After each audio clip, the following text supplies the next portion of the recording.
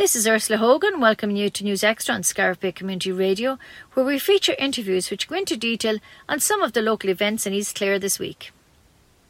The link between Liam Mellows and Tulla was recently celebrated in Knock James Church at a special event which included the playing of tunes on Liam Mellows' violin. Dara Leamy was there for Scariff Bay Community Radio, where he spoke with Breda McNamara and Sean Halpin. Now, you're listening to Scariff Bay Community Radio, and we're here in Knock James Church for the commemoration of Liam Mellows, and I'm joined by Breda McNamara, chairperson of Canocknaguia, who spoke to us last week too on the radio. So Breda, once again, you're very welcome. Thanks very much. And Scariff Community Radio is just great for covering local events, and we're delighted to see you here again today. No, we're delighted to be here, and what a day it has been. Yeah, it has been incredible. It has been better than you could ever imagine it was going to be. The first thing is the big thaw, thanks be to God, because if it was yesterday, nobody would have been able to travel. And then the day stayed fine, and then I suppose with just such fantastic guests, and Carmel Moroney made such a fabulous job of the memorial service, Carmel and Mary Skehan, and then the contributions from Sean Halpin, and of course the just amazing Dr. Tomas McNamara, who's just such a fantastic historian. So, and then the fiddle, and the beautiful fiddle playing by Amy, it was just fantastic. And Brian Torpy, who did a lovely rendition of Grace. I mean, from start to finish, it was just a fabulous occasion. And was there a lot of work in preparing for this commemoration ceremony beforehand? I suppose there was, but a lot of it was kind of remote, in the sense that Sean Halpin only came home from America on Friday, so a lot of it was over and back. It was email and it was on the phone, and a lot of transcripts and documents were coming over and back for the booklet that was put together and for the interpretive board, which is stunning, and Tomas designed that and did the wording for it. So we only had one meeting, and that was yesterday, but everything else happened, say, mostly by email and by phone. Yeah. And I suppose while we're here to commemorate the life of Liam Mellows, it's very important too to remember Sister Leila McKenna, who was in Canocknaguia. Yeah, that is true, because I suppose they were very Republican. I think the McKennas, her brother as well, he was a priest, and he was a great supporter of the volunteers. And she risked her life, like as did a lot of people. But it was known, I suppose, that she did risk her life, and she gave 3 habits for people to use to escape. And that's part of local folklore, and I just think it's great that the fiddle is going back into what was her former home, the former Convent of Mercy. And I was just going to ask about the fiddle. I mean, it's, imagine 100 years old, and you wouldn't even think of it while looking at it. It's a fabulous fiddle, and it's great to see it restored. So in terms of the fiddle, it's going to be in Canocknaguia for 12 months, you're saying? Yeah. So basically, Sean Halpin negotiated with the Carmelite Priory, with the archivist there, and they agreed to release it for the centenary year of Liam Mellows' execution. So we have it for 12 months, and it's going to be on display in the archive room in the museum in Canocknaguia. Yeah. So can people go in to see it if they want? Yeah, if people want to see it, it's no problem. Yeah, it will be on display there from today. Very good. So Breda, thank you very much for joining us here on Scariff Bay Community Radio, and it was great being here. Thanks very much, Dara. Thank you. Now we're here in Knock James, and thanks to Breda there, who we spoke to there earlier, and I have another man here, a local of Tulla. He's from Kiltannon, but now lives in America. Sean Halpin. Sean, you're very welcome, and thank you very much for joining us on Scariff Bay Community Radio. Thank you. Great to be here. No, thank you very much. So, tell me about your connection with Liam Mellows and how the whole commemoration of his life started. Well, I suppose from the outset, I started my school days here at Knock James School. I was one of the last students taken in just before it closed in 1970. My father, grandfather, great-grandfather were all from Durnacleagh here in Knock James. So there's a very special connection with the place, even though I now live in New York.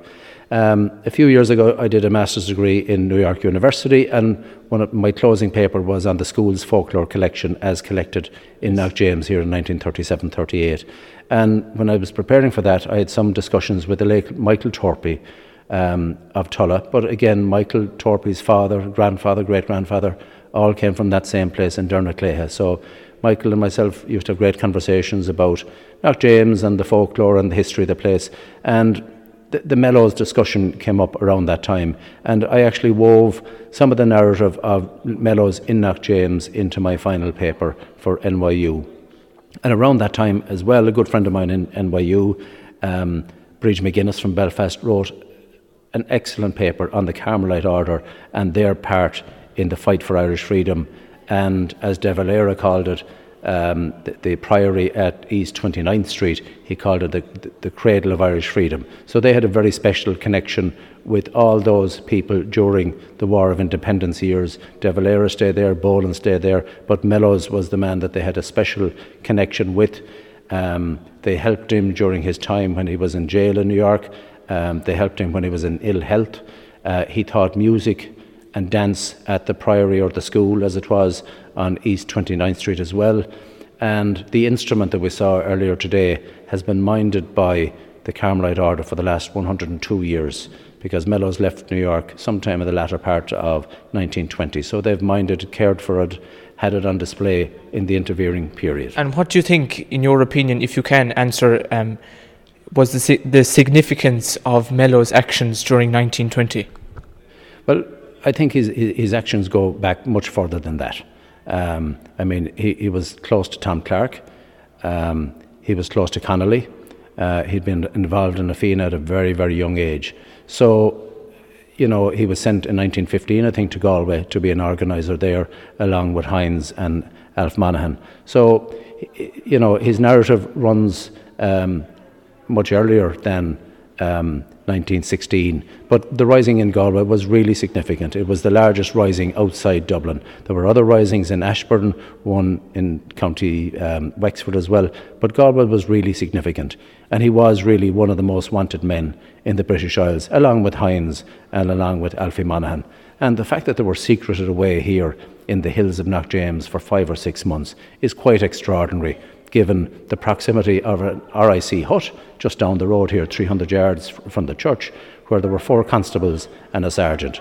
And that was, I suppose, a testament to the activities here in Knockjames and the views people had and their independent thinking on their Irishness. And I had asked Breda there the same question. You know, there was probably a lot of preparation work, you know, for this day, with months and months in advance. Well, to be honest, it came together quickly enough. I'm really grateful to Vincent Begley of the Carmelite Priory in Middletown, New York. He's the archivist for them, and you know, 'twas he who I approached with this idea of repatriating the violin here to Tulla. And in fairness, he took up my case with the order and pressed it home, and I was delighted that we actually did succeed in getting the instrument back here. And of course, the fiddle will be in Knocknaguiha now for people to view for the next 12 months. I hope that it will be very much a living instrument in Knocknaguiha, that people can come see it. Amy played some lovely tunes on it today. It's a fine instrument. It's in excellent condition. Vince Begley would tell me that it's, apart from, we know it's 102 years old, but it's in fact much older. So it's in excellent condition, a fine tune off of it.